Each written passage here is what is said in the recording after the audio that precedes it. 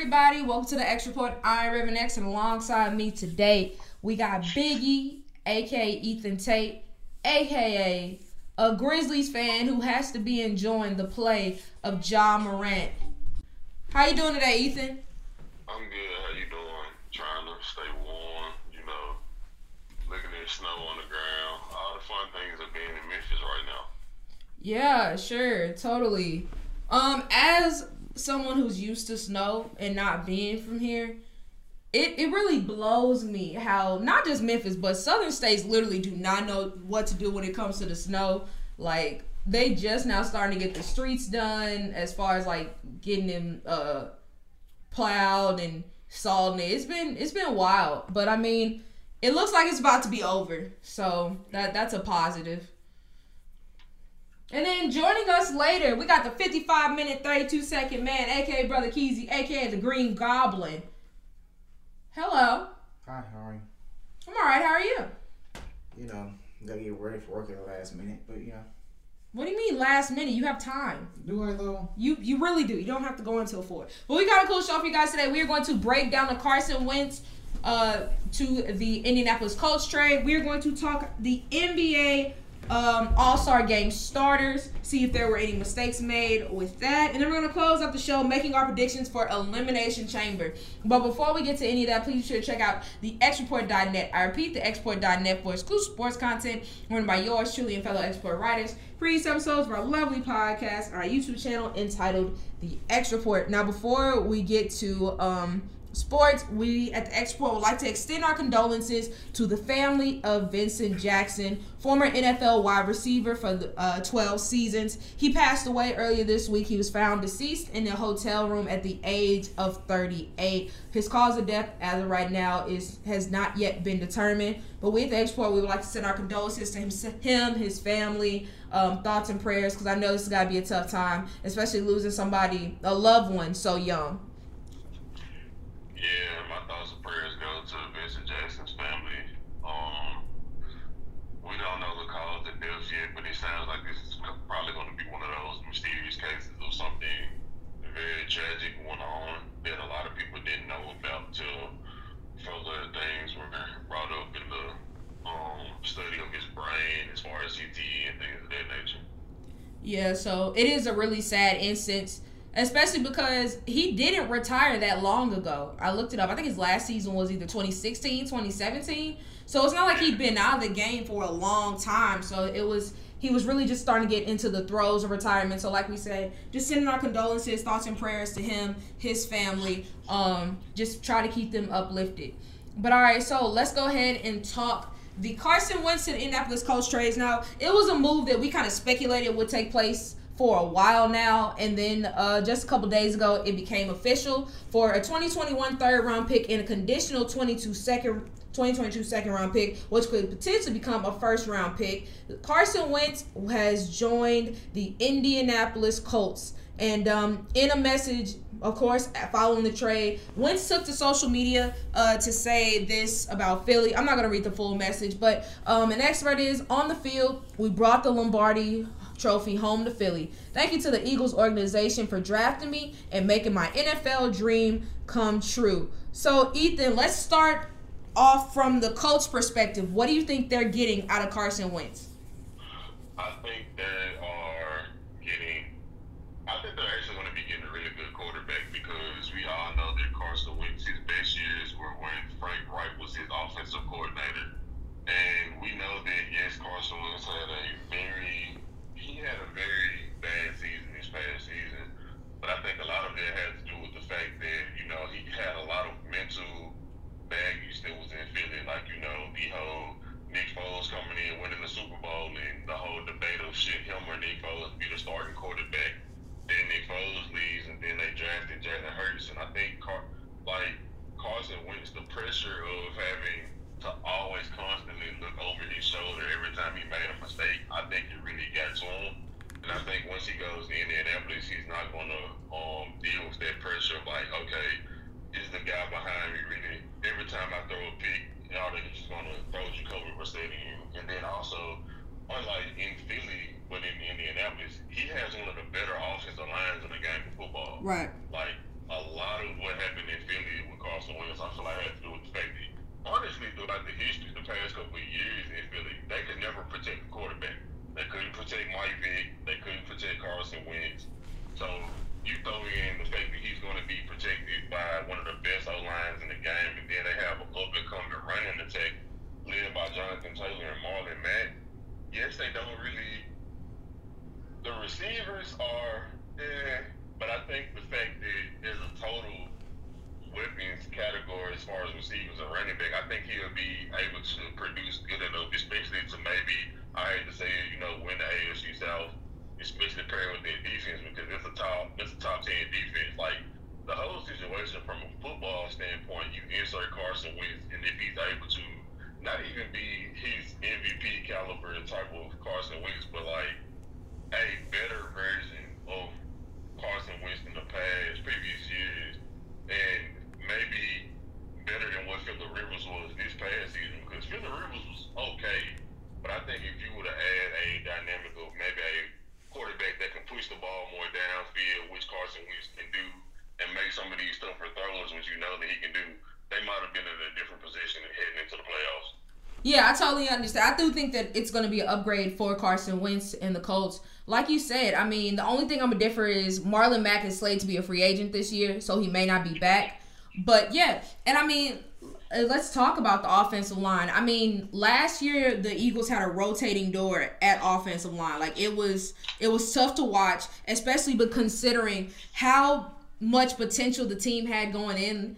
Like, I know that a lot of people are hyped up about the Cowboys draft, but I mean, the Eagles still had a lot of pop going in, especially getting Darius Slay. But I think that a big issue was, in addition to offensive line, was personnel. They really did not have any weapons around him, and the best weapons he had in Zach Ertz and Miles Sanders dealt with injuries all year. So it was tough for Carson to really get going. I think that it also played into him really trying to make things happen that weren't there. And then, I mean, let's be honest, a lot of his fumbles came because he got hit on his blind side. He had no protection.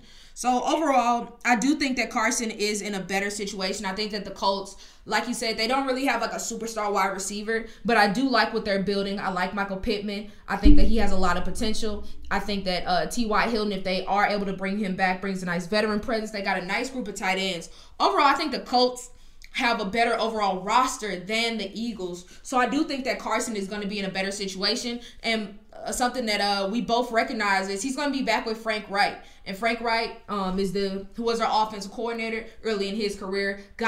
Was a big reason in them getting to the Super Bowl. So I think going back with Frank is going to be a big confidence booster for Carson, in addition to not really having to keep looking over his shoulder about if he's going to end up getting benched. But all right, let's look at it from the Eagles' perspective. What is your take on that? My take on that is I feel like they had to get rid of Carson Wentz because it was a lot of drama going on in this quarterback room. Wentz was unhappy. He didn't vibe with Doug Peterson, even though, yes, they fired Doug Peterson. But also, I think the fans played a very big part in a lot of this because in Philadelphia, they love all their sports, and they're very passionate fans. So it's like they probably made some of those moves really to help appease to their fans. Jalen Hurts, he's a good young promising player. I feel like in some ways they had no choice. They threw him in the fire. I feel like they threw him in the fire too soon. And I think that this upcoming season is going to be a very up and down year for Jalen. Like, you're going to see some great moments, and you're going to see some moments where it's like, bro, this dude shouldn't be playing football. Because at the end of the day, they still have a bad offensive line. We don't know what their offensive weapons are going to look like. Zach Ertz is potentially either going to be traded or released, so there's a surefire weapon that's probably going to be gone at the beginning of the next season. And like, you have a second-year quarterback who went through a rookie season with no off-season count, no OTAs, no preseason, anything. He just got thrown in the fire like week 10, week 11 of the regular season. Yeah. And like, so it's gonna take a lot of things. You're gonna have to, honestly and truly, you're gonna have to like upload a lot of things and trust Jalen Hurts with a lot of things in a very short time span that he hasn't really had the proper timing to learn because of COVID. And I think as far as the picks goes, I feel like they got what they were going to get. I don't think that, in all honesty, given the past couple of years of Carson Wentz's performance on the field, I never thought they were going to get a first-round pick. I thought at best they might get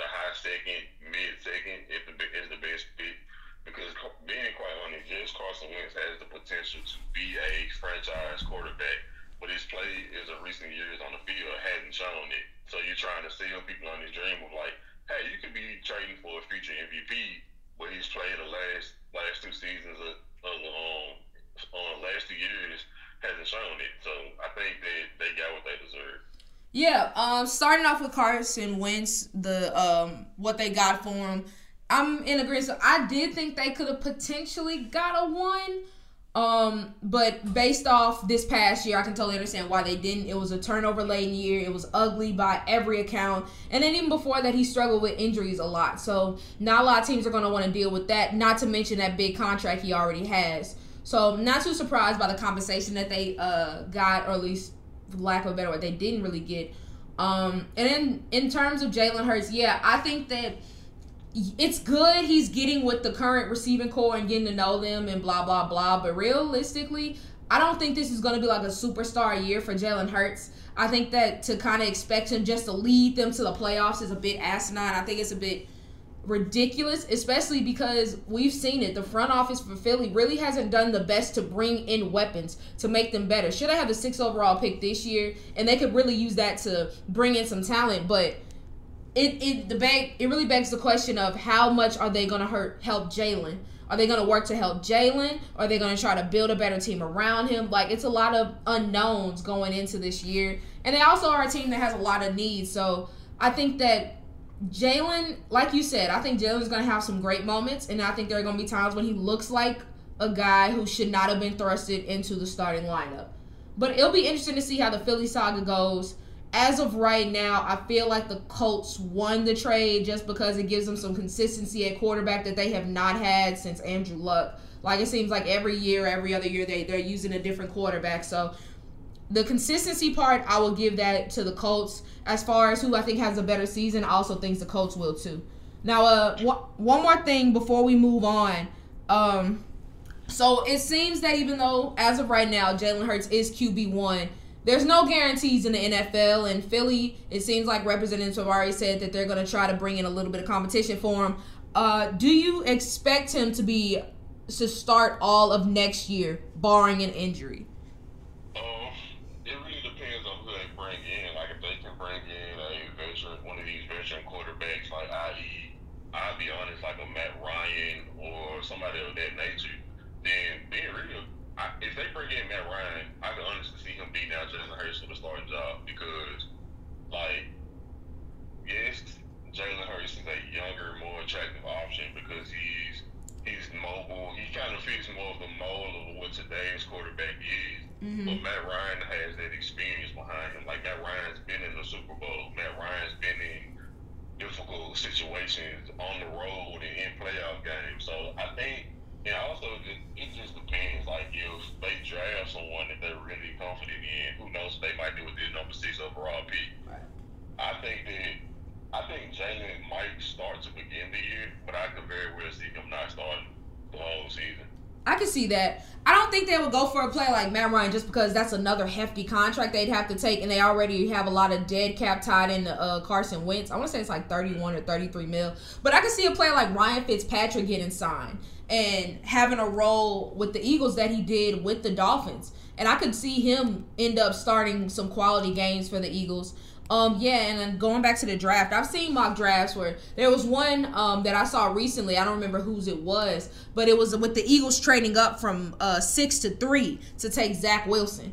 And so, or Zach Wilson or Justin Fields, one of the two. And so it's not an impossibility for them to try to draft a quarterback. Me personally, I would not use the 6th overall pick or my 1st round pick to get a quarterback. I think that you have, no matter who your quarterback is, they got to have some weapons, and they don't have a weapon right now. So no, I would definitely use that to build talent around them. If not, just get some more defensive presence, especially for the secondary.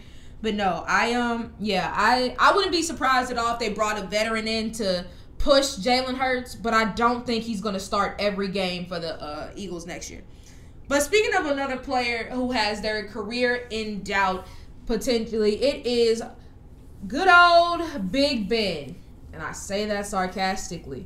As we all know, he has a huge cap number going into the 2021 season. In fact, he is slated to make $41 million this year. And Steelers GM Kevin Colbert did not pull any punches when it came to Big Ben, saying this. He reiterated to us that he wants to continue to play. We told him we have to look at this current situation. In other words, they're being very non-committal to Big Ben. And typically when it comes to quarterbacks, you hear the talks, but it doesn't really make that much noise, doesn't have that much traction. But even Steelers fans feel like Big Ben is holding the Steelers back. Do you think that Big Ben will be back in Pittsburgh next year? Yes. And the reason I say this is because you just stated the main reason why. This man is owed $41 million. I don't think there's any other team in the National Football League that will potentially try to take on that contract given his production that he had last year. Like, he had moments, but overall, Big Ben, in a nutshell, he had a crapshoot of a season. And, like, yes, they didn't have a run game, and then, yes, in my opinion, they don't have a true number one wide receiver.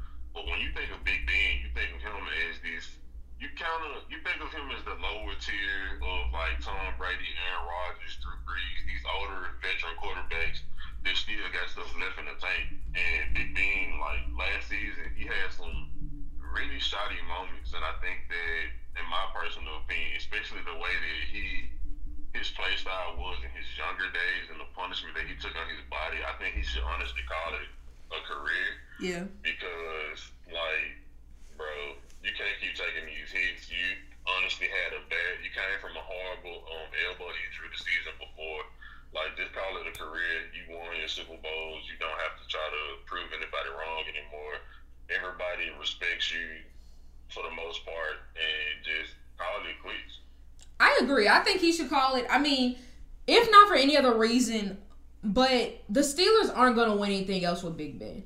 Like, I understand they started out the year 11-0. I get that. Went to the playoffs.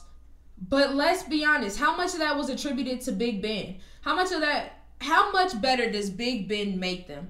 I think the only way that the Steelers look at this situation and think, okay, we could keep Big Ben, is because they don't have a high enough draft pick to really try to get a quality quarterback, one of the earlier quarterbacks.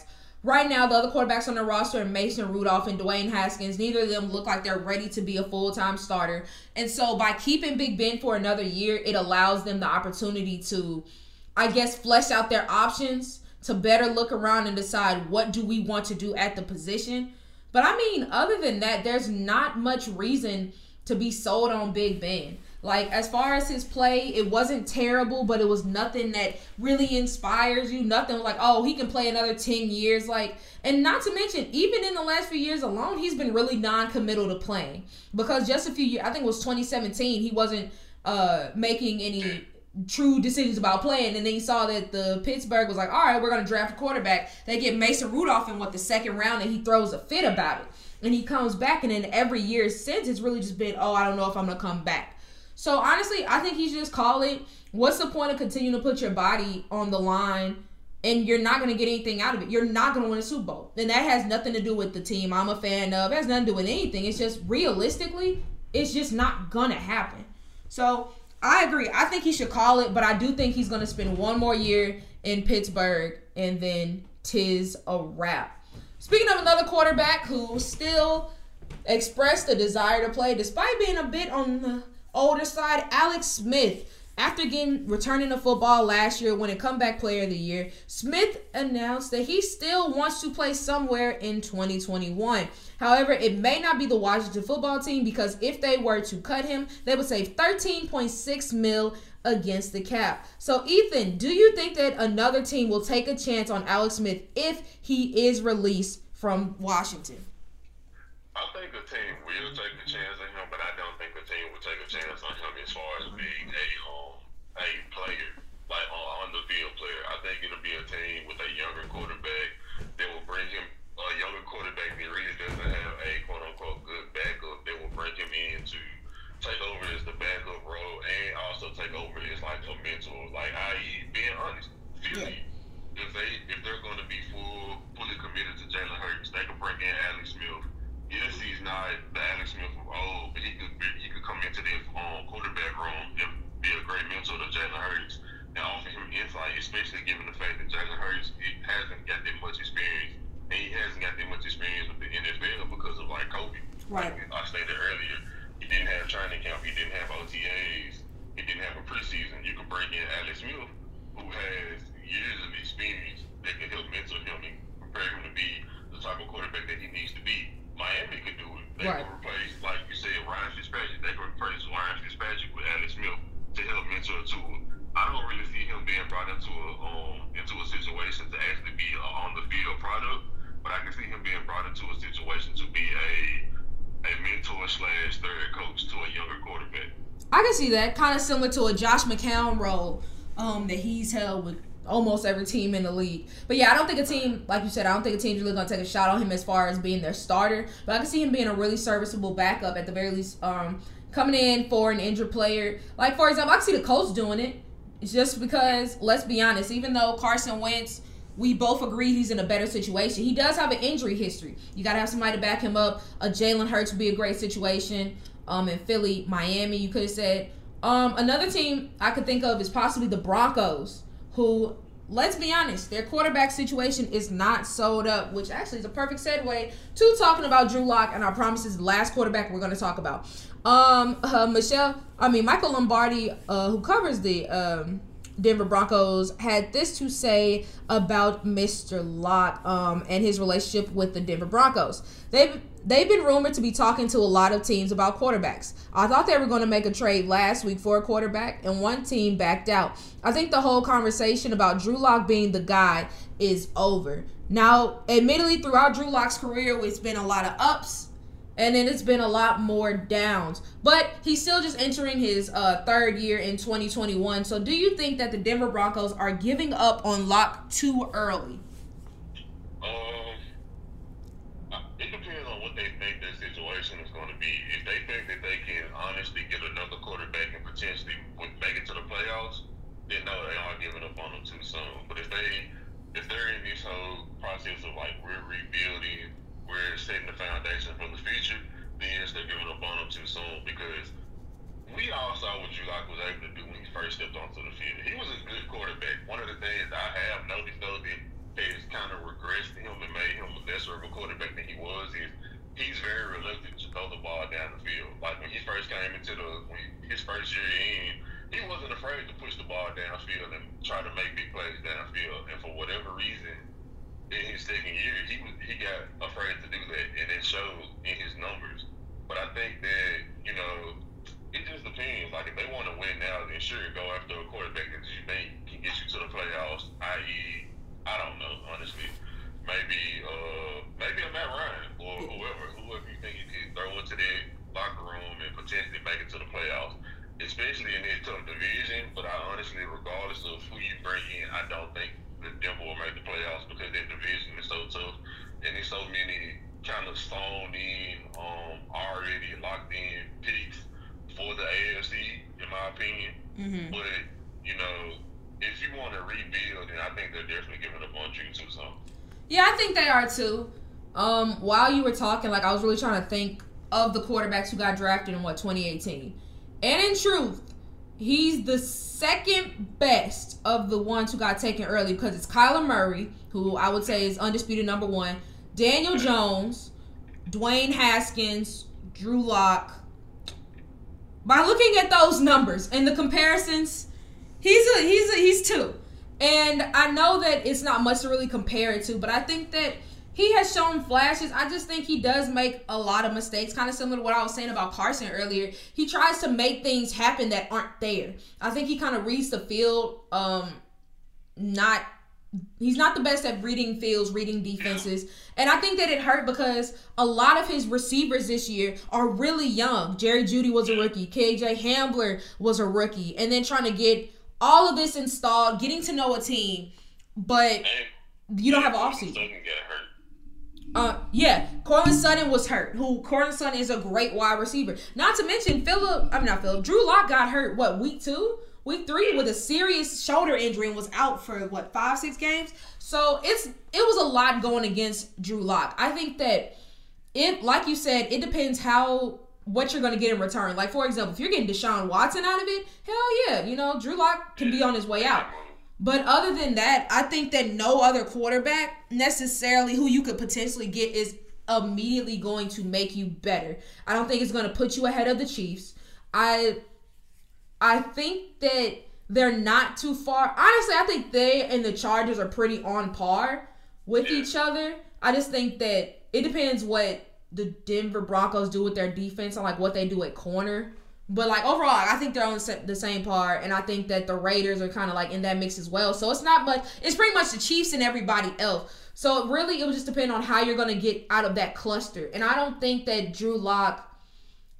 Well, last year I would say he was the biggest problem because the turnovers were bad. But I think they are giving up on too soon. I'll give him another year, and if the problems don't fix themselves, if they continue to persist, then that's when you know, okay, we got to move on. But I would give him another year. But all right, before we leave this NFL discussion, let's play a game of Would You Rather, free agency edition, because free agency, aka the new NFL league year, starts March 15th, and I can't wait because I love free agency time, especially this year because it's really exciting. But all right, so we're going to start off with the battle of two 2011 Hall of Fame worthy cornerbacks. Patrick Peterson and his relationship with the Arizona Cardinals seems to be up in the air. One day you're hearing reports, they want to keep him. The other, it looks like they may release and let the longtime veteran go. So for the sake of this game, we're going to say he's going to be a free agent. And then Richard Sherman, he's already expressed, it looks like he's going to be out of San Francisco. And he already said he wants to play 2 more years, wants to be competitive, blah, blah, blah. So, Ethan, you are a team who needs a corner. Are you going Patrick Peterson or Richard Sherman? Patrick Peterson, hands down. Yeah, Richard Sherman was already a slow corner, and he's had some injuries, and he's after him even more with their speed. And honestly, teams found out ways to expose him. Pat P, he might not be like a top 5 corner, but he still, in my opinion, been like a top 20 corner throughout all of this. So I gotta go Pat P. Yeah, I would say, as far as Patrick Peterson, and this is not me being biased, I would say top 15. I think that he can still produce. I think the issue is there is no one really helping him as far as corner in Arizona. So he has to take on a lot of responsibilities. I mean, but if you watch the first game against the Seahawks, he locked DK down. Yeah, DK couldn't do nothing. And then, not gonna lie, Tyler Lockett, that moonball touchdown, you can't play better defense than that. That ball was just put perfectly. So he still has continued to put up good numbers. I would also take Patrick Peterson by a country mile because I know he can still play corner. I know I can still put him up against a team's number 1 and number 2, and he's not going to get blown by every play. Especially if I'm going to put him on a team that already has solid pieces. I think he'd be a much better fit for most teams than Richard Sherman, who more than likely would have to move to safety. Because let's be honest, Richard Sherman lately has been dealing with injuries. His play's taking a major dive. Whereas Patrick Peterson, I mean, he may let up a few more plays than he used to, but I mean, he's still a very serviceable corner. And I think that he still has that Pro Bowl potential, whereas Richard Sherman more so, if he was going to make the Pro Bowl, it'd be because of his name as opposed to his actual play. So we're in agreement. We both said taking Patrick Peterson. Now, this is a bit of a tougher one. Would you rather be the all-time leading rusher in NFL history or win a Super Bowl ring? Super Bowl ring. It's all about winning. All right. Well, for me, I would probably say leading rusher only because rings are forever, but you can be an awesome player without one. But to be acknowledged as one of the all-time leading rushers in any category, all-time leader in any category, that's amazing, especially one that's tough to get as rushing leader. But Adrian Peterson said he's greedy and he wants to do both. He said, I'm going to keep playing, trying to chase the championship, and God's willing, within the process of doing that, I'm able to catch Emmitt Smith and pass him. So, first off, which one do you think is more realistic? AP getting the ring or AP being the all-time leading rusher? Because I would say ring. Yeah, definitely getting it. Before I answer that question, I would say I understand you with the whole one rushing titles, but the only thing about me and the record is if I get the record, somebody can break it. You can't break my ring. True. I think rings matter, but then I kind of look at it like LaShawn McCoy. He got back-to-back rings, but didn't take a snap in either game. I don't know. Like, I'm sure, like, as a veteran, you kind of care a little bit less. But, like, if I'm getting a ring, like, I want to be a reason why we got that ring. I want to be a significant part of the team. I at least want to get at least one carry. But, once again, that's just me. But, yeah, so, AP, which one? So, we both said we think the ring is more realistic. So, which team do you think that he would have the best chance of getting a ring with? And then which team do you think, if he was to go the route of trying to get the record, would be the best fit? The team to get the ring with, I would probably say, honestly, I'm going to say the Chiefs. I know that they have Clyde Edwards-Helaire, but I think that AP could be the guy that they could bring in too. Because Clyde Edwards-Helaire, he's an all-purpose back. You can potentially bring in AP because he's not that good of a pass catcher, so you can bring him in and give him a couple snaps in like very obvious run situations, like 4th and 1s, third and 1s, things like that. As far as getting the yards, that's tough. I will honestly say whatever team has the best O-line. For me, with the ring, yeah, I'm pretty much in agreement with you as far as the Chiefs. Because Le'Veon Bell isn't coming back. That's not surprising. Get a veteran presence in there and just, kind of spread the carries out amongst him, Williams, and Edwards-Helaire. As far as the rushing leader, I would probably go with Miami. Just because Myles Gaskin was cool last year. Savon Ahmad was cool too. But I feel like Adrian Peterson will still be able to produce. I feel like they're going to get a number one. They're going to use a high pick on a running back. They're going to bring a running back in there. But I feel like with the roster as it is now, I can see Adrian Peterson getting some significant carries with Miami. But all right, let's move on to the NBA. Ethan, what are your top 3 takeaways from this past week's action? Top 3 takeaways is that number 3, I hope Anthony Davis gets healthy because I want the Lakers to be fully healthy throughout the rest of the season. Because I honestly, I'm a Bruins fan, but I just like to see teams at full health go against each other. I didn't really like the whole non-healthy Lakers team versus the Nets team. Yes, the Nets didn't have KD, but they still had Kyrie and James Harden, and we both know that James Harden is one of the top 5, top 10 best players in the world. And Kyrie, he's in the top 15 in Max, in my opinion. And to me, it felt like he still was unfair. Like, you still got 2 all-world players, and it's just, yes, I know LeBron has done amazing things with some not so amazing teammates, but it was just unfair. And it's also a regular season, so I think the AD injury is something to really watch out for.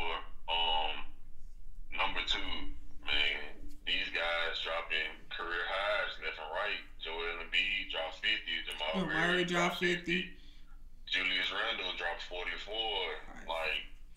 This NBA season is really entertaining as far as watching people go off for major points. And number 1, just I think people need to respect the Utah Jazz. I understand that the Lakers are hurt, but what the Utah Jazz are doing and what they build and what they're doing this season is something that's really, especially for their type of roster, because in honesty, it's not like they have Steph, Clay, and KD and Draymond. Right. It's really Donovan Mitchell, Rudy, and Jordan Clarkson. Jordan Clarkson and Mike Conley when he's not injured. And it's y'all need to respect them. I know a lot of people are looking at them and are they a true number 1 team? I think they are.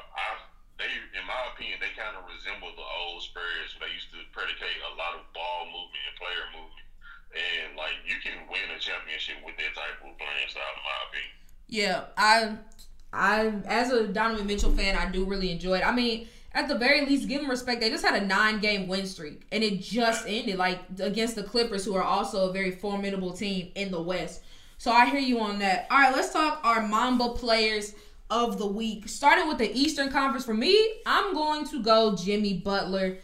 We all know he caught COVID, and it took a while for him to get himself back into shape. But since he's been getting himself going back into shape, he's been balling.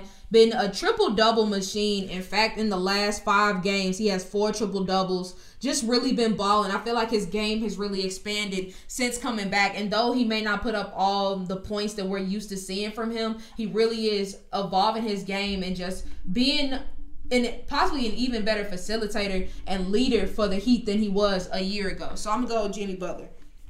I have to go with Joel Embiid because, I love Joel Embiid. He's, in my opinion, the most dominant big in the game right now. I'd agree with that.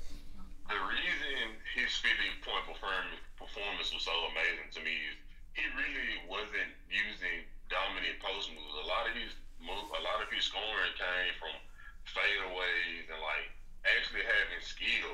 Mm-hmm. Like, because the reason I love Joel Embiid is because he's like this mix of Shaq and Kareem, and like they're blended together. Like they had a child, like fused together, and they came out with Joel Embiid because he's very obviously a very large man. A lot of people, he's like 7'1", 7'2", mm-hmm. and he's like 280, and he also has the touch and the skill to handle the ball, shoot the trade, and make reads out of the post. So I gotta go Joel. All right, moving on to Western Conference Mamba Player of the Week. I'm gonna go Dirty Dame. Damian Lillard is a baller. Damian Lillard has been that guy for the last several years, and it's about time we put respect on him and give him the Mamba Player of the Week. Last game, just dropped 43 and has 16 assists on the Pelicans, 31-10 against the Thunder. He's just really been a double-double machine as of late, and we always give him his props for shooting and scoring, but he's also shown himself to be a really, really good passer as well. So I'm gonna go Dame for this week's Mamba. Yeah, I gotta go Dame too, because I think the Trailblazers are also on the win streak, mm-hmm. and to be able to do all of this and go on the win streak without C.J. McCollum, who was averaging like 25 points a game, and I don't know if Nurkic is back, but if he I don't think he's back yet. Yeah, Nurkic is a key part of their team also. So the fact that they're on a win streak and they're like 4th or 5th in the West, I believe, mm-hmm. that shows a huge testament to what Damian Lillard is doing in Portland. Most definitely. All right, Rookie of the Week. First time for this young man, and I swear I had him down before the dunk. Anthony Edwards. He's finally starting to play how you want your first overall pick to play. Like I said, I had him down even before the dunk, but I mean, good God. Like, that was cold-blooded. It was foul, but he's been having great games, strung together, multiple 20-point performances. Most notably, he dropped 28 against the Lakers. So, I'm going to go Anthony Edwards. Congratulations. First time the first overall pick is getting my Mamba player. Yeah, I got to go Ant, too, because like you said, even before the dunk, he was starting to really show that he could be a productive player in this league. Like, he put up 28 against the Lakers. He had a moment where he hit a step-up 3 against LeBron. He couldn't do nothing but smile, like, all the way back down court, because it's like he dropped off his favorite player, his idol. But, oh, my God, that dunk. Mm-hmm. Oh, my Lord. Like, you want to see a dead body. Like, I'm sorry, you were part of the Memphis organization. You played for the Hustle. I love you dearly, but, bro, you got to retire. Yeah. Because there's no coming back from that. There's no coming back. Like, you are already a no-name player, so now the only thing that people are going to know you for is the guy that gets dunked on by Anthony Edwards. And quite honestly, I will say this. That is the most disrespectful dunk I've seen since Dwayne Wade dunked on Anderson Varejao. I haven't seen a dunk any more disrespectful than it. Yeah, it was bad. And that Dwayne Wade one was nice too. It's been some nice dunks in history, but that was in recent memory. That's a bad one. All right, so let's go ahead and talk the NBA All-Star starters. Even though Mayor of Atlanta, Keisha Baum said, yeah, y'all don't need to do this. Like, we don't need y'all to have this. This is not necessary. But the NBA is still promoting it, saying, hey, Sunday, March 7th, come join us for the All-Star game. We'll see how that all goes. But starting in the West, Steph Curry, Luka Doncic, Nikola Jokic, Kawhi Leonard, and unsurprisingly, LeBron James is the captain. And out the East, it's going to be Giannis Antetokounmpo. Finally, Bradley Beal is a starter. Joel Embiid, Kyrie Irving, and KD is going to be the captain. So, looking at the West, some people feel like Dirty Dame got snubbed from being a starter, believing that he should start over Luka Doncic. Do you agree? I do believe Luka shouldn't be a starter, but I believe it's not just only Dame. I believe that they could have went to either Dame or Donovan Mitchell. Which is understandable. I think the thing about Donovan Mitchell is just the market he plays in. Yeah. Like, he's great, but not many people are really tripping off the Jazz. And then Dame, yeah, I would put Dame over Luka as well. All right, so the Eastern starters, are you good with the starters, or are there any changes you would make? Cause I really don't see any changes. Yeah, I'm good with it too. So, how do you think this All-Star game is going to go with regards to just Atlanta, COVID, very few, if any, fans are going to be allowed? Do you think it makes sense for them to have this game still? Because I don't. I say the voting is cool. I think that they should do something similar to what the NFL did with the Pro Bowl, make it virtual, give folks the time off. Because it don't make sense to have a game right now. Yeah, it doesn't make sense to have a game, in my opinion, because the thing of it is the All-Star game for the NBA is like the biggest form of fan spectacle that they have. Like, the NFL, the biggest fan spectacle in the NFL is the Super Bowl. Right. And you can't cancel the Super Bowl because, quite honestly, it's the biggest game of the season. It's the biggest thing in sports in America, if we're being honest. True. I agree with you. But as far as, like, the NBA goes, like, outside of the finals, and a lot of people don't really care about the finals because their team is in it. Right. But, like, as far as, like, fan spectacle, the All-Star game, especially All-Star weekend period, is the biggest fan spectacle that they have. And I can understand it because they want to try to make as much marketability as they can. Like, they might can make jersey sales and have TV contracts. But, yeah, honestly, like, the All-Star game shouldn't be going on this year. It's a waste of time. Like you said, I'd rather them just do virtual and let the players get the rest, because they also have a second half of the season to get ready for. Like, let some injured players get time off to nurse those injuries and get better and prepare for the next half of the season. So I think the All-Star game this year, especially in Atlanta, like, it's a bad idea because Atlanta's Atlanta. And if you're going to have an All-Star game in Atlanta, the reason you have an All-Star game in Atlanta is because of the experience of being in that city, going to parties and doing other, like, things that you would do inside Atlanta that, you know, James Harden knows a lot about. Right. But, yeah. That's what I would say. Yeah, I agree. I don't think it's the best move, but money talks. And if the NBA feel like they can make some money, especially because they're not going to be getting as much from fan sales, then I guess it's their way of doing it. But you kind of touched on AD's injury, and it seems that when it initially happened, the MRI showed that AD re-aggravated had a re-aggravation on his calf strain, was going to be out 2 to 3 weeks, and then it was reported earlier this week that it's actually going to be more like 4 weeks, potentially a month without AD with the Lakers. So kind of talking about it from the Lakers perspective, you touched on it a little bit, but right now the Lakers are the second seed in the West, if I'm not mistaken. Yeah. So if AD is going to miss a month, where do you see the Lakers falling? Do you think they stay as the second seed, or do you see them falling at all? Because as a real talk, I can see them falling to, at most, maybe 4 or 5, because they're 22-8, but the Clippers are right on them at 22-9. So I see them falling at worst to maybe the 4th seed. But at the very least, I think they're going to the 3rd seed. I don't think they're gonna keep it going. Yeah, I definitely could potentially see them falling like the 4 or 5 seed without AD for a month, because like the West is so competitive. The Clippers are honestly just a game behind them in the Western Conference. The Lakers are 22-8. The Clippers are 22-9. The Trailblazers are 18-10. Phoenix 18-10. Like, the West is so close that I think that they would have a drop, right, regardless.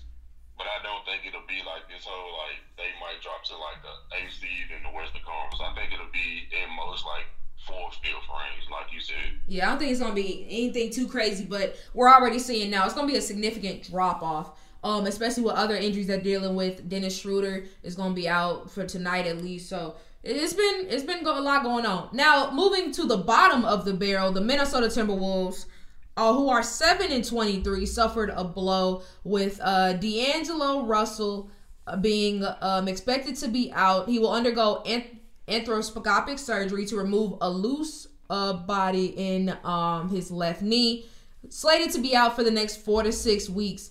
So I think last week we talked about Russell Wilson and having say as far as the personnel being brought in. Well, we all know Cat wanted to play with D'Lo. Everybody knew they wanted to play together. Cat gets what he wants, and yet the Minnesota Timberwolves are still a bad team. I read a stat that was like, since D'Lo has been traded to the Timberwolves, between COVID and injuries, they have only played 5 games together. So, do you think that the Timberwolves are regretting their decision to bring in D'Angelo Russell?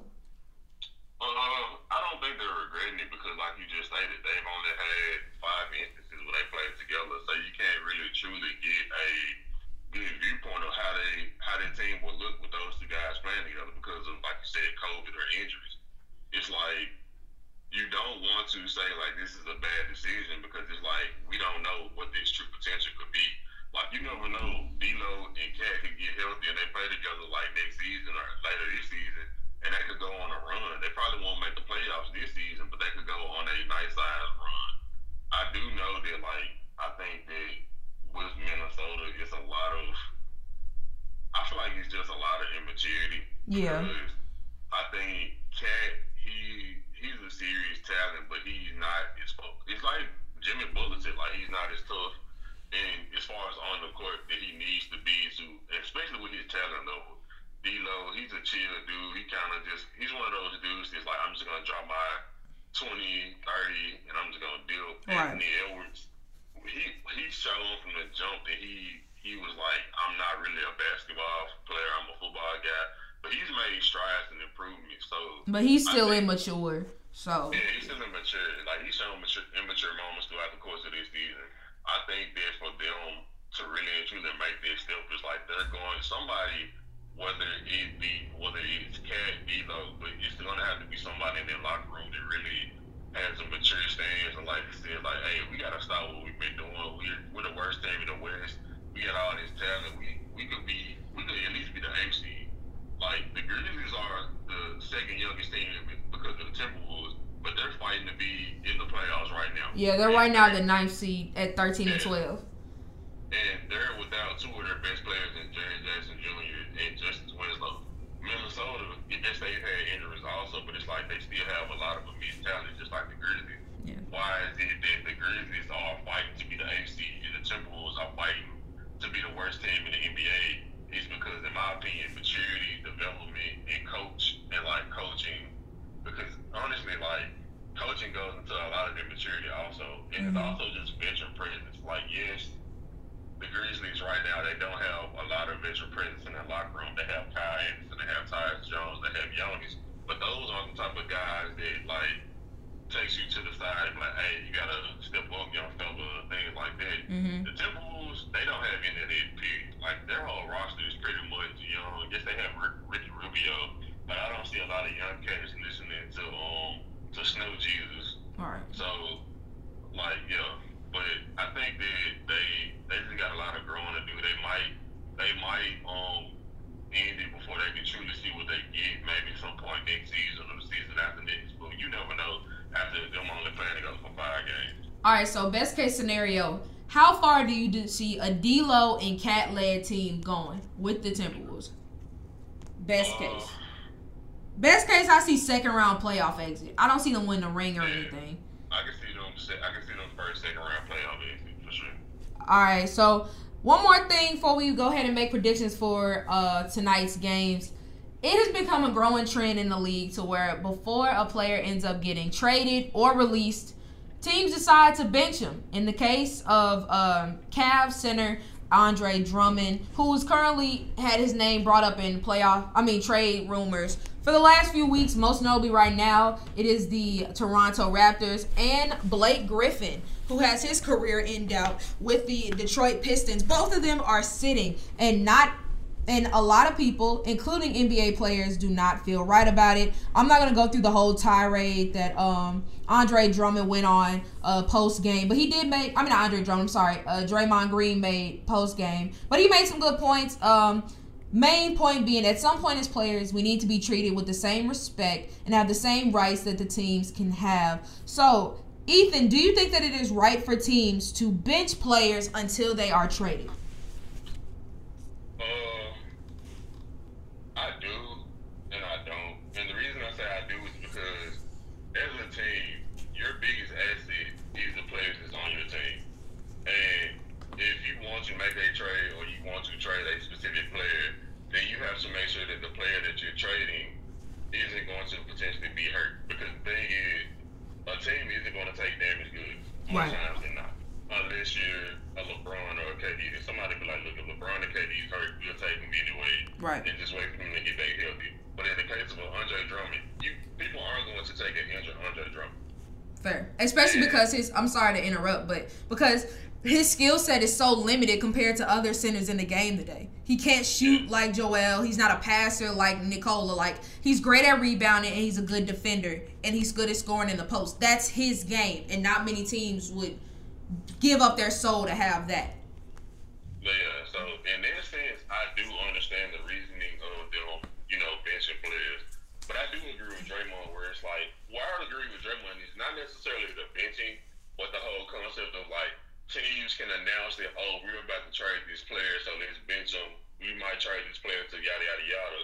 And then versus the players saying like, hey, I want to get traded. And like, they get chastised and they get crucified throughout the media and throughout all forms of like social media because it's like they want to get out of a bad situation. Right. If the NBA is a players' league, they have to protect players. They have to give players the opportunity to be like, hey, this organization is crap. I want to get out of here. Just like the same way if an organization doesn't like a player, they give the organization all the rights to be like, hey, we want to get this player out of our organization. So I think it should be a mutually inclusive thing of being able to be like, hey, I'm a player. I don't like this organization. I.e. James Harden. James Harden didn't like what was going on in Houston, even though they gave him every opportunity to win every championship, and he never did it. But he didn't like what was going on in Houston for this season. He said, I wanted to get out. And everybody crucified him. I'll admit, I crucified him. I still don't like what he did, but I can understand it. I think I'm sorry, keep going. But now I was gonna say like, but then you look at a team, you look at it from a team's perspective of like, you have a team with a player like, let me see, that has a bad rep in the NBA, like DeMarcus Cousins, prime example. Like Sacramento traded Boogie, and Boogie found out, and while he was getting interviewed in the All-Star game, like that's disrespectful. Right. And like I think that it should be a mutually respectful exchange between player and team, and like one shouldn't outrule the other. I think it should be certain guidelines to where things like they can coexist. I have two things to say about that. One, with regards to players getting traded and our teams as well, like it's about how you do it. It's about how you go about it. How James Harden went about wanting to get traded, it was a bad look. Like not showing up to practices, being out of shape, not even trying really, that's problematic. And like you said, he got everything. He got all the personnel he wanted, and he couldn't make it happen as the best player on that team. So it really depends on how you go about the situation, which is why I think some players will catch more chastisement than teams. Not saying teams and how they trade people is wrong, because let's be honest. Remember when DeMar DeRozan got traded? Everybody gave the Raptors hell about it. And it worked out in the long term for the Raptors, but still it was just like, it was messed up how they did it. When the Celtics traded Isaiah Thomas. So teams, it really depends on just how you go about it. If it's a mutual thing and it's not a whole bunch of pomp and circumstances, like, hey, it's better for both parties if X, Y, and Z is gone, all right, that's fine. But like I said, I think it's about respect. But I do see what you're saying with regards to just wanting to make sure like there are guidelines in place. But kind of going to my second thing, you can't control the media. You can't control how the media is going to spin a story. You can't control how the media is going to choose to present a story. All you can control is the narrative you want to push out. But even then, no matter what, it could get misconstrued and torn 5 different ways from Sunday. So I think it's kind of a double-edged sword to where, like, no matter how you go about it, if the media wants to give an image of something else, that's the image that's going to be stuck with. If ESPN wants to hype up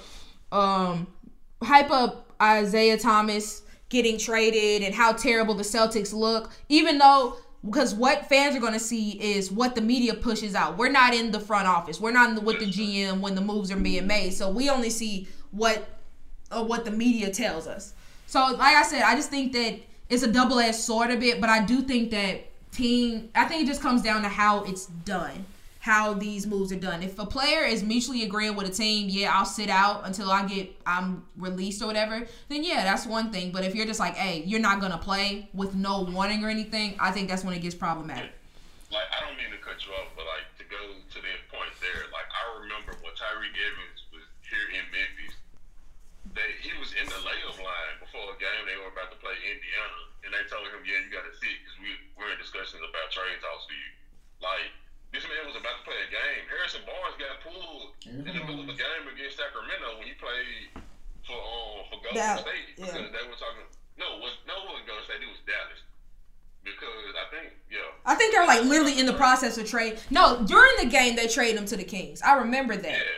Yeah, they traded him. And this man found out he had to sit out the game because it's like, you're traded. You can't do anything anymore. Right. Like, that's the type of stuff where I'm saying, like, it has to be respect to the players because it's like this man is literally in the middle of a game playing, trying to win, and he finds out like, oh, you can't step on the court anymore because you're traded.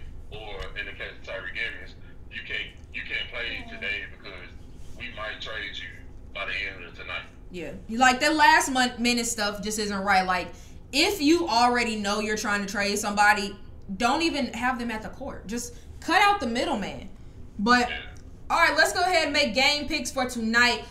February 20th, 2021, aka my niece DeJay's birthday. My baby is 13, and I don't know what to do with myself. So, starting off with the Miami Heat, Los Angeles Lakers, a rematch of the NBA Finals. I got Lakers. Yeah, I got Lakers still. Phoenix Suns versus the Memphis Grizzlies. I think it's going to be a really good game, but I'm going to go Suns pulling it out. Yeah.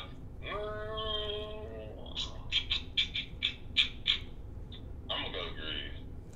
Washington Wizards taking on the Portland Trail Blazers. The Wizards have kind of looked like they started to get it going, got some more wins under their belt, but I'm still going Trail Blazers. Yeah, I'm going Portland. Golden State Warriors versus the Charlotte Hornets. I got Warriors. Yeah, I got Warriors. All right, and final game, because the other two were postponed, Sacramento Kings versus the Chicago Bulls. I got Bulls. I got Bulls. Now joining the Shiznio, it's the green-haired hoe. Hey, Keezy. It rhymed. It rhymed. Shut up. All right. Hi, how you doing? Yeah, I'm all right. You ready to recap NXT TakeOver Vengeance Day? I am. Let's go. All right, starting with the Women's Dusty Road Classic Finals, where Raquel Gonzalez and Dakota Kai take home the win, earning a future opportunity at the Women's Tag Team Championships. Who will they be facing? We'll find out later. This one, I don't even know. I mean, we didn't know 2 weeks ago whenever the last one. It wasn't long. Let's keep going. All right. After nearly having his arm ripped off, Johnny Gargano retains his North American Championship. It was a good. MSK rides the wave of momentum and are the men's Dusty Road Classic winners. Io Shirai retains her women's title in a surprisingly short match, and after a slow burn, Finn Balor wins the Battle of the UK and defeats Pete Dunne to retain his NXT Championship. That was a painful match. It was. I won the event 3-2. Shout out to Finny Boy Balor, because going into this it was a tie. So, because neither of our picks for the triple threat won. So, Honestly, like, not surprised that went like, damn. I thought they were going to have to do something. Like, honestly, I don't know what they do now. Yeah, I have no clue. But, we'll figure it out.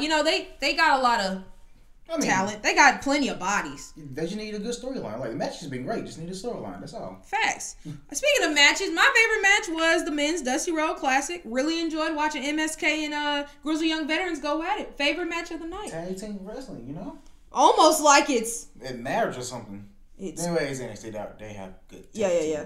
matches. We're not talking about father-in-law. I'm not talking about dad.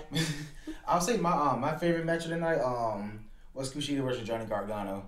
Like there was just a back and forth match. Like when honestly, I didn't know who was gonna win. Like I can see both men winning this match, and ultimately in the end, Johnny Gargano won. Like one clean as a whistle. Because those two one final beats, like one to the ramp and one to like which looked real painful. I mean, the stuff he did to his arm, something. Well, yeah, because I'm not gonna lie, when he did the little, hey, I'm gonna hold the arm bar, but I'm still gonna flip your ass over. But then the arm bar. Like, huh? Like Johnny, I ain't gonna lie to you. I would have tapped. I ain't gonna lie. Like, yeah. That's what made Velveteen tap. But that's your dominant arm. I know you left-handed. Like that's your dominant arm. Like yeah, I would have tapped. Yeah, I would have. I would have given up, but that was a banger of a match. My favorite moment. It was different until towards the end of the show when I got to see Adam Cole give super kicks to Fitty Boy Balor and Kyle O'Reilly because he said, "You know what? Enough of this acting like a face crap. I am Adam freaking Cole, baby." And guess what? I don't miss. Favorite moment of the night, easily. Ask that Irish guy. Irish guy. And Aleister Black. He knows a little something too.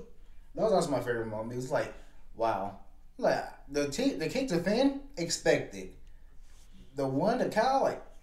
Hey, look, Kyle was not showing loyalty. Like Kyle, look, we were cool. Like, Finn, no. Look, like you can have your moment in the spot. Like you lost. Okay, why you still helping him? Y'all ain't got nothing else to talk about. Like you got your moment. You lost. It's okay. We still good. But no, you want to keep helping him? All right, for what reason? Yeah. Like, I honestly, how are people mad at that? And people saying, "Oh, Undisputed Era is over." No. If anything, Kyle is the one who was disloyal. Stick with your brothers. Forget Finn. And people are like, "Oh, Adam turned heel." He never was face. Like he was. He was doing a lot of face stuff though. Like he was in with the moment. Like okay, like when you face Breeze on, go like I respect his team. Like yeah, he can respect the team all you want. Like I'm still beat you though. Like there's one thing. Like he never turned face. Like he was doing a lot of face stuff. So I get it. Like he was playing him like a fiddle. That's what he was doing. Like this all they're fighting. They're definitely broken up. Adam Cole, Roderick Strong. Did y'all forget about that? And Bobby Fish. I mean Bobby's still here. So I told like when Roderick and Roderick and Adam were fighting. People thought they're gonna like split up. Like they're still together. Like brothers fight. Let them fight. It's okay. Yeah, it's okay. Brothers. Like. Honestly, if we get like a big payoff, like Adam versus Adam versus Kyle, because I watched some of their matches from like before they came to WWE. Like we're in for some good wrestling. Yeah. But that super kick, like super kick.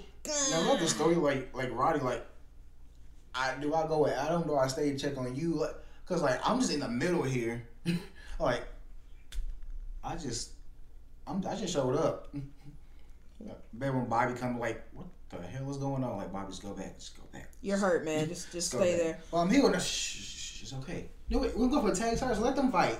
Like, Roddy, me and you, we can go fight for the tag titles. Let them settle their differences or something. Nah, partner, you in for it too. But all right, so before we move on to the next part, good old Pat McAfee, after seeing this, tweeted out, "Who would have thought? Adam Cole, a certified scumbag, color me surprised." Well, I mean, takes one to know one. Increase, decrease stock. What you got? I would say decrease. I don't really see anyone who really decreased their stock from the tag team matches. Both great tag team matches. Triple threat match. None of them really decreased a lot. Like, it didn't go that long, but like everyone put on a good showing. No, I would say decreased stock was the announce table. That weak table. Like, cause the disappointment. Tyler so disappointed. Like, oh, well. I wanted to do a tables fine. I'm like, huh.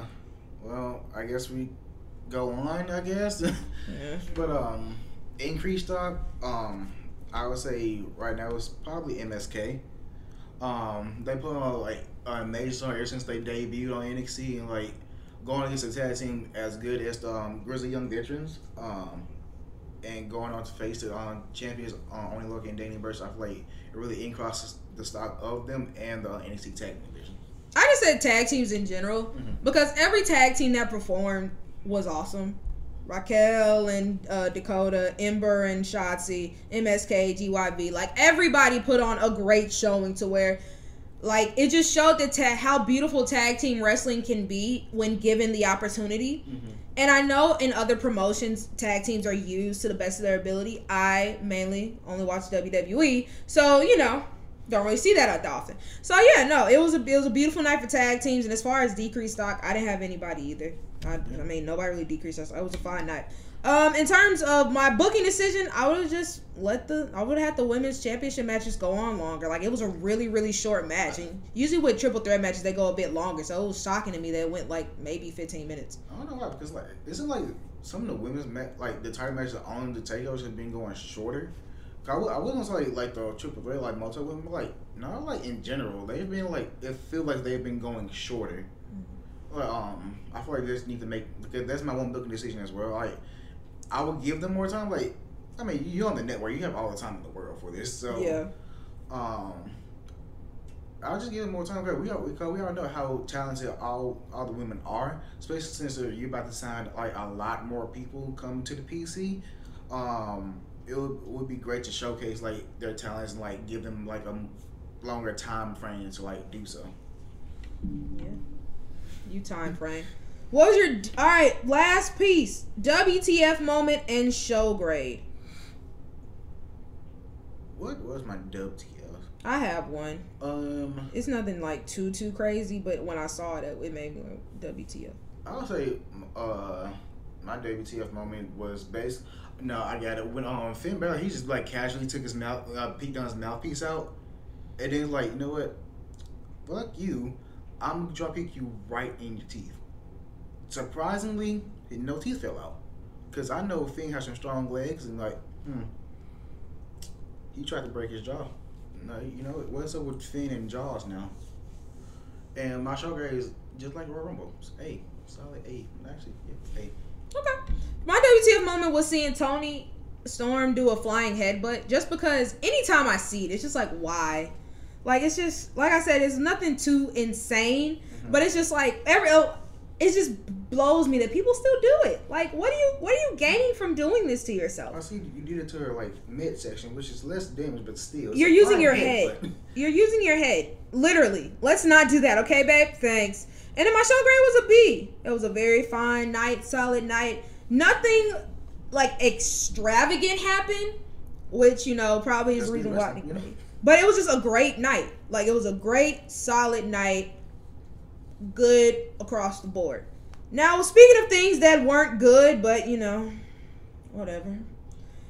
We were watching Raw, and of course, the Lacey Evans, Ric Flair, Charlotte thing was going on, and Charlotte gets in the match. She said, I want you, Lacey, after beating Payne's behind all night. Payne said, I'm tired of this. Get in. You get in right now. And then, first off, Lacey's facial expression was awesome. Like, her face was great. And then she said, hey, you can't wrestle me because I'm pregnant. And we both thought, the hell is this? Like, we thought it was storyline based. But apparently... I mean, yes, it is also. It's also... I know you're about to say, but it's yes, a storyline. Also, it's real life because she's, like, pregnant for real. Yeah. Like, but you said this on TV, so now it is storyline. It's not like with Becky, like...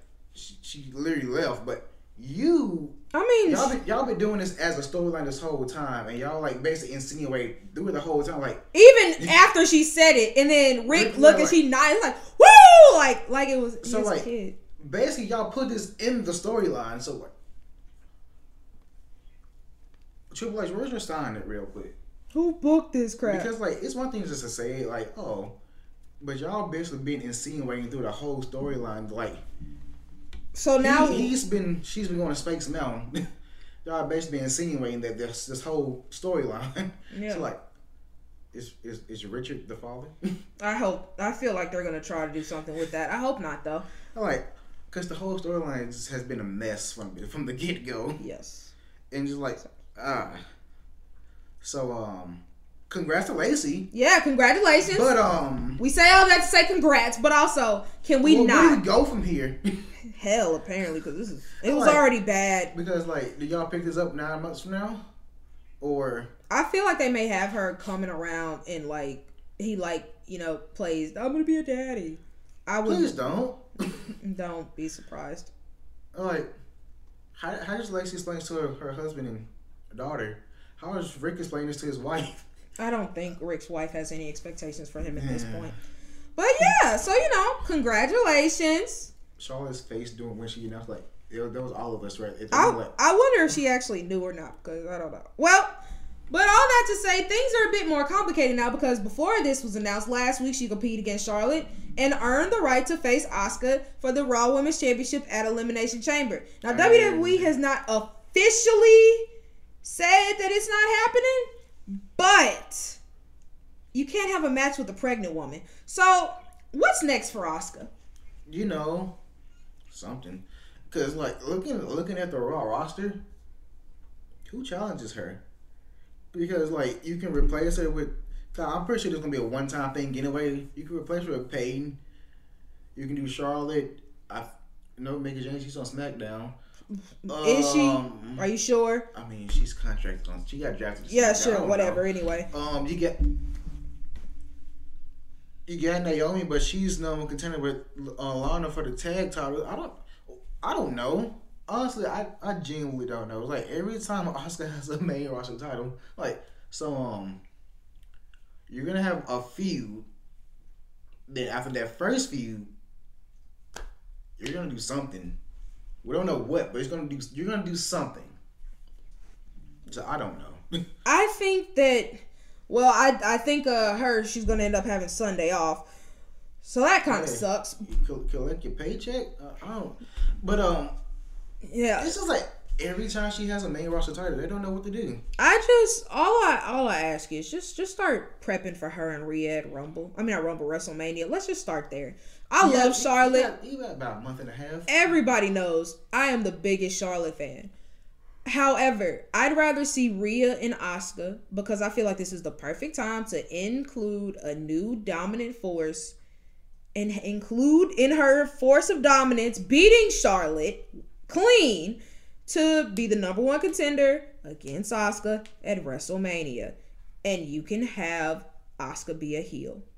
That's all I'm saying. I think that'd be fun. Because I think with everything they're going with Charlotte and Lacey and Asuka, I feel like they're going to have Asuka go heel. She's getting tired of losing because Charlotte keeps getting distracted. It made sense. It's getting there, it's just, I know wrestling's up there. It's about when it's still, especially something like this. It's about the destination, but getting to that destination was just trudging. Then you got this curveball. So oh, she's actually pregnant. So where do we go from? I get it's about the destination. Good God, how you could have been pulled the trigger. The only reason why I don't think that'd be why she went heel is just because who cares about that title?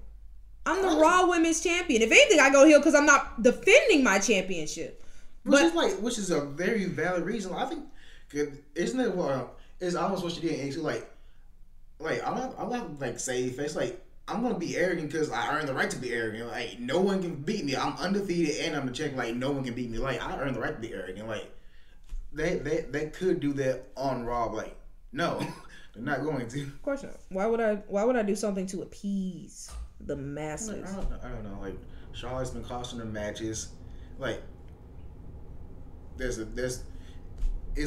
very easy storyline. I know it's simple storytelling. Y'all can do that at Fastlane, but I still want Rhea and Asuka at WrestleMania. Thanks. Let's make that happen, boss. So I don't know where they go. With Asuka somewhere. The logical reason, if you're gonna do a one-off match, either Payne or Charlotte and call Rhea, because she's been on Raw and SmackDown just backstage, waiting for something. I think this gives her the perfect opportunity. Hey, let's go ahead and get you started on Raw. But that's just me. All right, so another thing that could happen. Cody Rhodes doesn't see why it couldn't happen. An AEW and a WWE crossover. He said in a recent interview via the New York Post, there's no reason that there couldn't be a potential WWE crossover one day.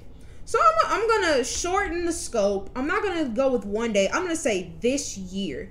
Will we see a WWE and AEW crossover? Because my response is hell no. I don't see it for the next 5 years, but definitely not this year.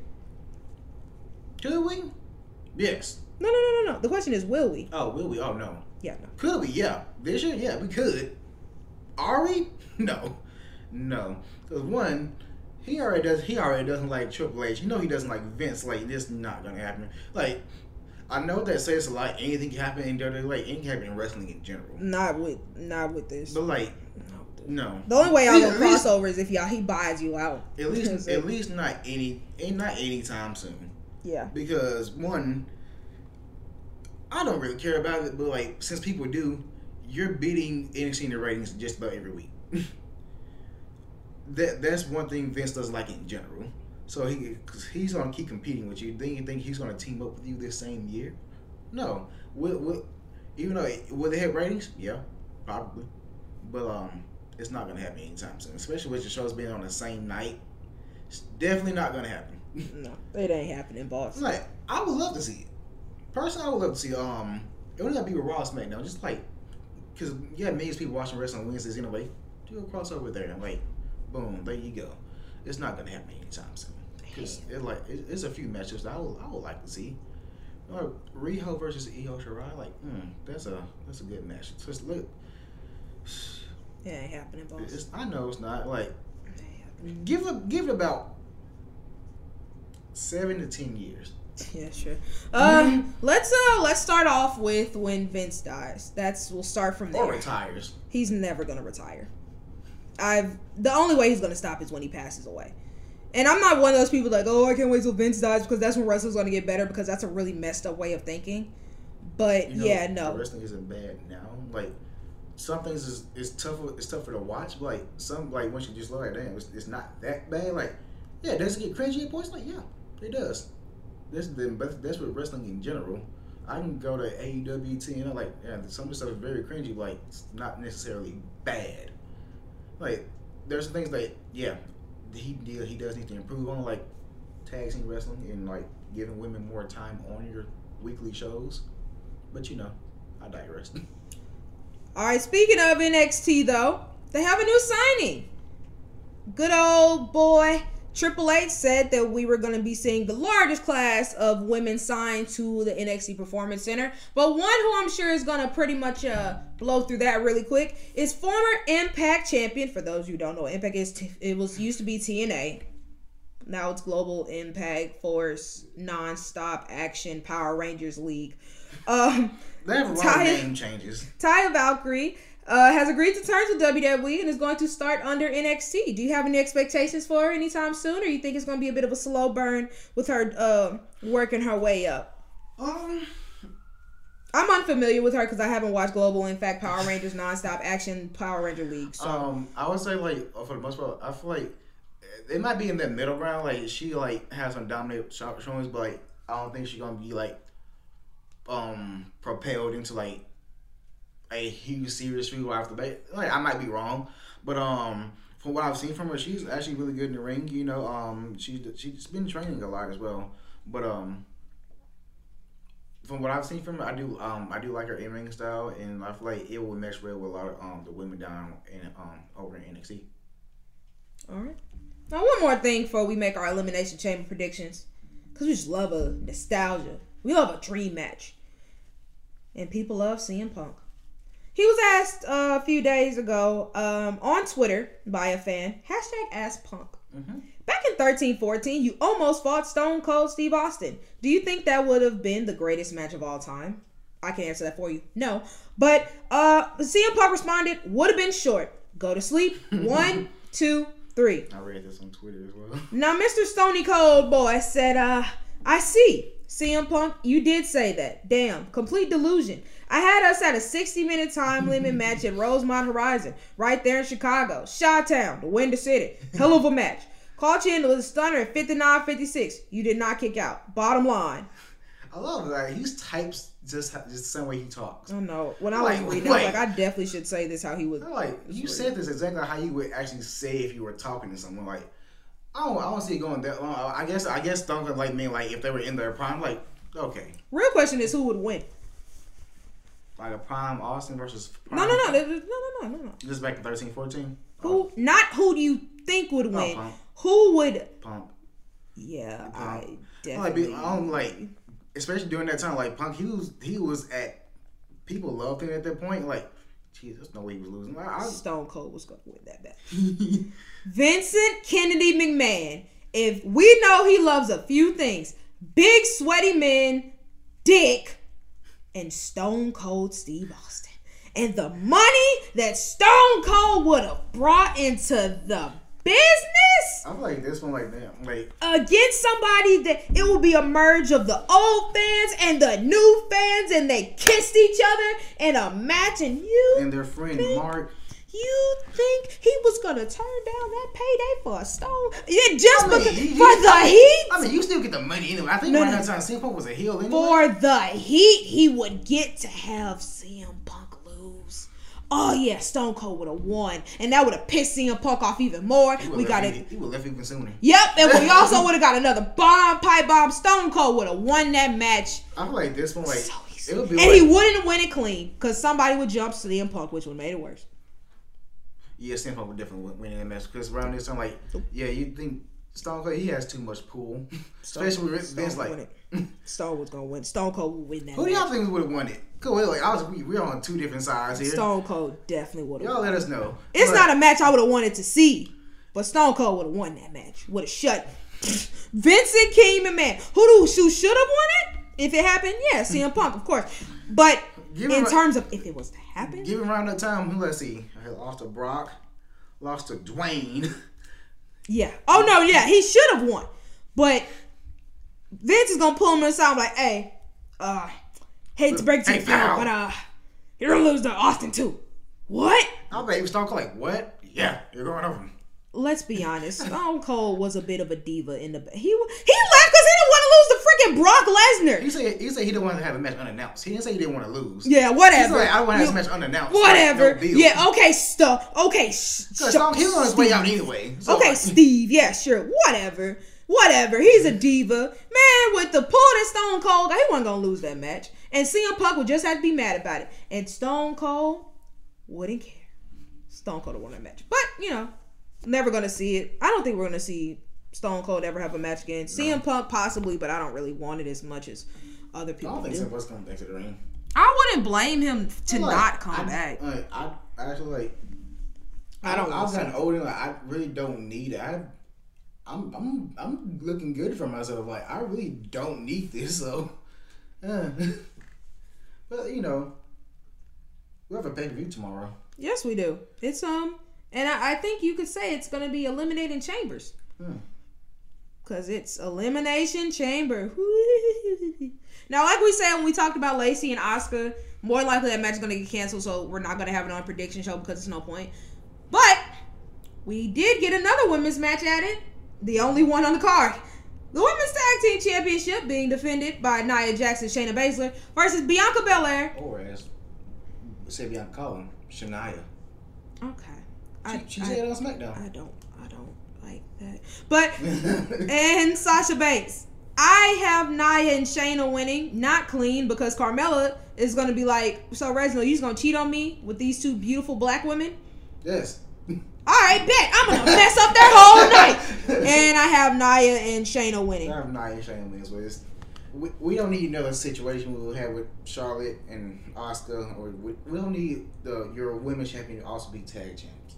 We don't need that anymore. Plus, like they literally just won the titles back then. Again, Charlotte also just won the titles too. Like, does it matter with the women's championship, championships? It just kind of goes. This is what I see happen with the women's title. I see them retaining here, possibly. I think they're gonna lose it to Dakota and Raquel. I think they should lose it to Dakota and Raquel because NXT would use it so much. I don't see them losing to Lana and Naomi. Whenever that match is gonna be, because they don't even have a timetable. They've been number 2 for like 3 weeks now. They still haven't. It hasn't been 3 weeks. It's only been 2.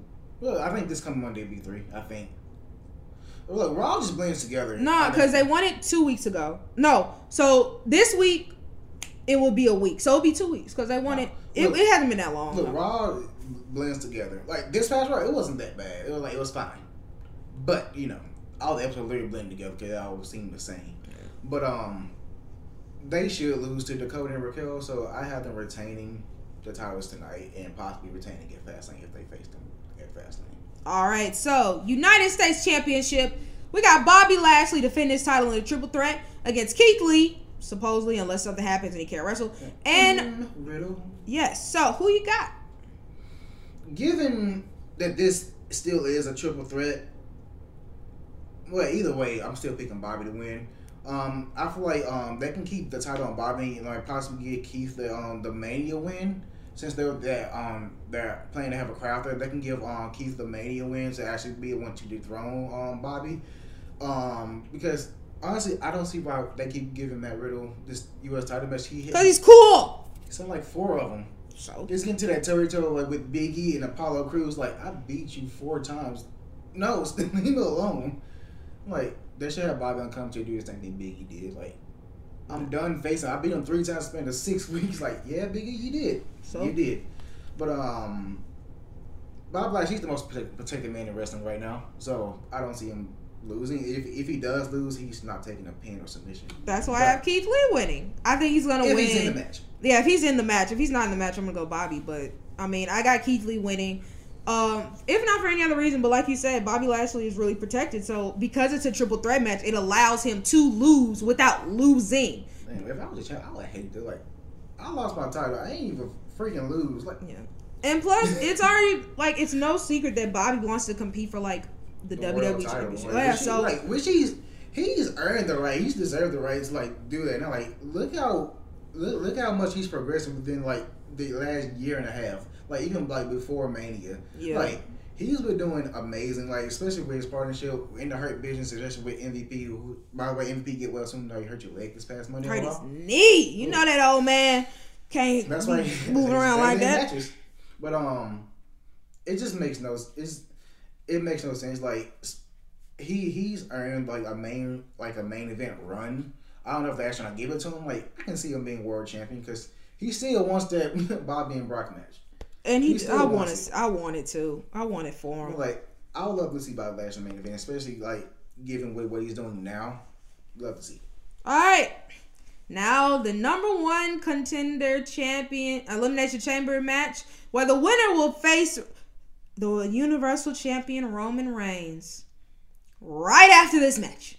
So the competitors are Daniel Bryan, Cesaro, Sami Zayn, King Corbin, Kevin Owens, and Jey Uso. This was not easy to pick. Because I have 3 people potentially win this match. But you only get 1. Yeah, I know. And I have my pick, but I said Jey Uso. Mm-hmm. Because 1, no matter who he faces, they're not going to win. And 2, because I feel we've seen Kevin and Roman too many times before. Three times. I don't. The match has been good, but like, I have to keep seeing. I'm tired of seeing Kevin. We're like Kevin, we love you. We tired of seeing you get your ass handed to you, like literally every single week. As for twice like on pay-per-view. Daniel Bryan, I feel like that's a WrestleMania caliber match. Cesaro, I think they're gonna feed him into something with Seth Rollins, so he's not gonna do it. Sammy, I love Sammy, but no. And then King Corbin, we've seen that. Not even that. It's just nobody really buys into King Corbin right now. No, you're great, but you're boring. So I'm gonna go Jey Uso. And by the way, you spend too much money on a watching suit. Why are you worried about it? At least you don't dress like a host at Friday, TJ Friday. I picked Cesaro to win this. Okay. I feel like, especially with everything going into the chamber, he's been on a good run. He's been winning big matches, which he never does. And especially going into the match, like if you are were to face Roman, he can still carry on his feet with Seth, who can also get involved in the match. And cost him the title, and still going to the feud with Seth Rollins going into Mania. So, picking Cesaro to win. Other picks were Daniel Bryan or Kevin Owens, but like we all know, like since like they're getting a title match right after the Chamber, they were gonna lose anyway. You know? Yeah. All right. Now Roman versus our picks. I got Roman. We kind of just said it. It don't really matter. Roman's gonna beat him. Now. The WWE Championship, which will be defended in an Elimination Chamber, it's Drew McIntyre defending against Randy Orton, Kofi Kingston, Sheamus, Jeff Hardy, and AJ Styles. Alan Jones. Who you got? Drew. Yeah, me too. Oh, I wanted to go elsewhere, but it's just like... Wait. Well, okay. Nope. I'm just going Drew just because. I want to, because I know for Fastlane, there's some pay-per-view this will be on Peacock, which I gotta cancel my subscription to WWE Network and go to Peacock. Wait, why do you have to cancel? Wait, I thought if you had, why would you cancel it? Because it's gonna end anyway. You're right, but because I know with Peacock, just go to the $5.99 one, which is like with commercials. I don't want commercials. No, I know, but why cancel WWE? Because wouldn't it transfer over? Or like, why cancel it? Because it's just gonna end anyway. It's not like you're gonna keep paying for it. But I was leaning towards Sheamus mainly for that reason. Like, okay, this is the first pay per view.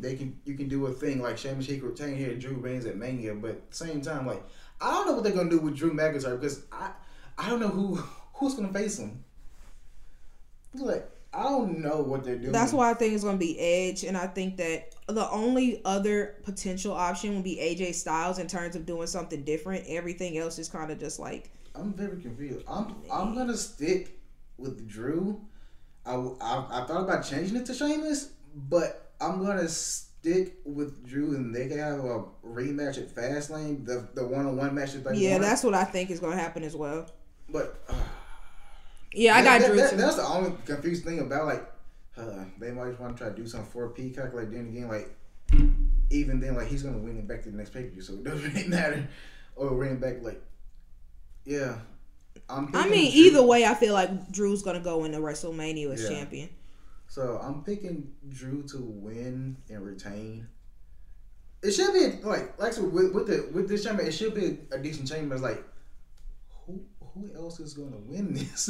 You know, like nope. Unless you want to try, you can pull this where have Sheamus win, like be a nice welcome surprise. But at the same time, like what else do you do? Where do you go from here? Unless you actually do have Bobby lose early on in the match and like have Bobby come out attack, like you could do that because Drew and Bobby had good matches last year. It was just ruined by Lana. All right, tiebreaker. Where we agree on what 3, and then we have 2 that are different, so we might not need one, but just in case. The tiebreaker for this pay-per-view is who will be the first person eliminated in each Elimination Chamber match. I'm going to say Jeff Hardy and Sami Zayn. See, I was going to say it's either Sami or Jay, but I'm going Sami to continue like, oh, they're conspiracy. You could have just kicked out. Okay. And for the WWE Championship, well, it's between Jeff and Kofi. Yeah, that's how it was for me. But I think it's just Jeff makes no sense to be in it. I'm sorry, but I'm going Jeff. Like so we have to agree on. Like Jeff, he loves you, but like I don't. Like it's not your fault. You literally just put into the match. It's just like why are you your here? Fault, like why are you here? All right. I'm sorry. Go ahead. I don't really gonna do with the WWE Championship. Like maybe it's a reset after Mania. Yeah, got some new contenders coming in, but like going into Mania, I don't know what Raw's gonna do, especially with their main event. I think they'll figure it out. I mean, y'all got a month and a half. And that is our show. Thank you guys so much for listening. As always, please be sure to check out theexport.net. I repeat, theexport.net for exclusive sports content written by yours truly and fellow export writers. Previous episodes of our lovely podcast and our YouTube channel entitled The X Report. Brother Keezy, is there anything you'd like to say before we get up out of here? Let's see what happens tomorrow. And maybe, do we go work tomorrow night? I don't know. This the last minute. They told us last minute today, hey, we're going to be open. Not that long, but we'll see. See y'all tomorrow. Well, not really see y'all, but we'll be here. And for me, I'm just going to say I have my first mock draft for the 2021 NFL draft coming out within the next week or so. So be on the lookout for that. Draft season, one of my favorite seasons in all of sports. I'm excited. Definitely one of the harder mock drafts I've had to put together. And yeah, so I'm looking forward to doing that. And thank you guys so much for listening. And we'll see you all next time.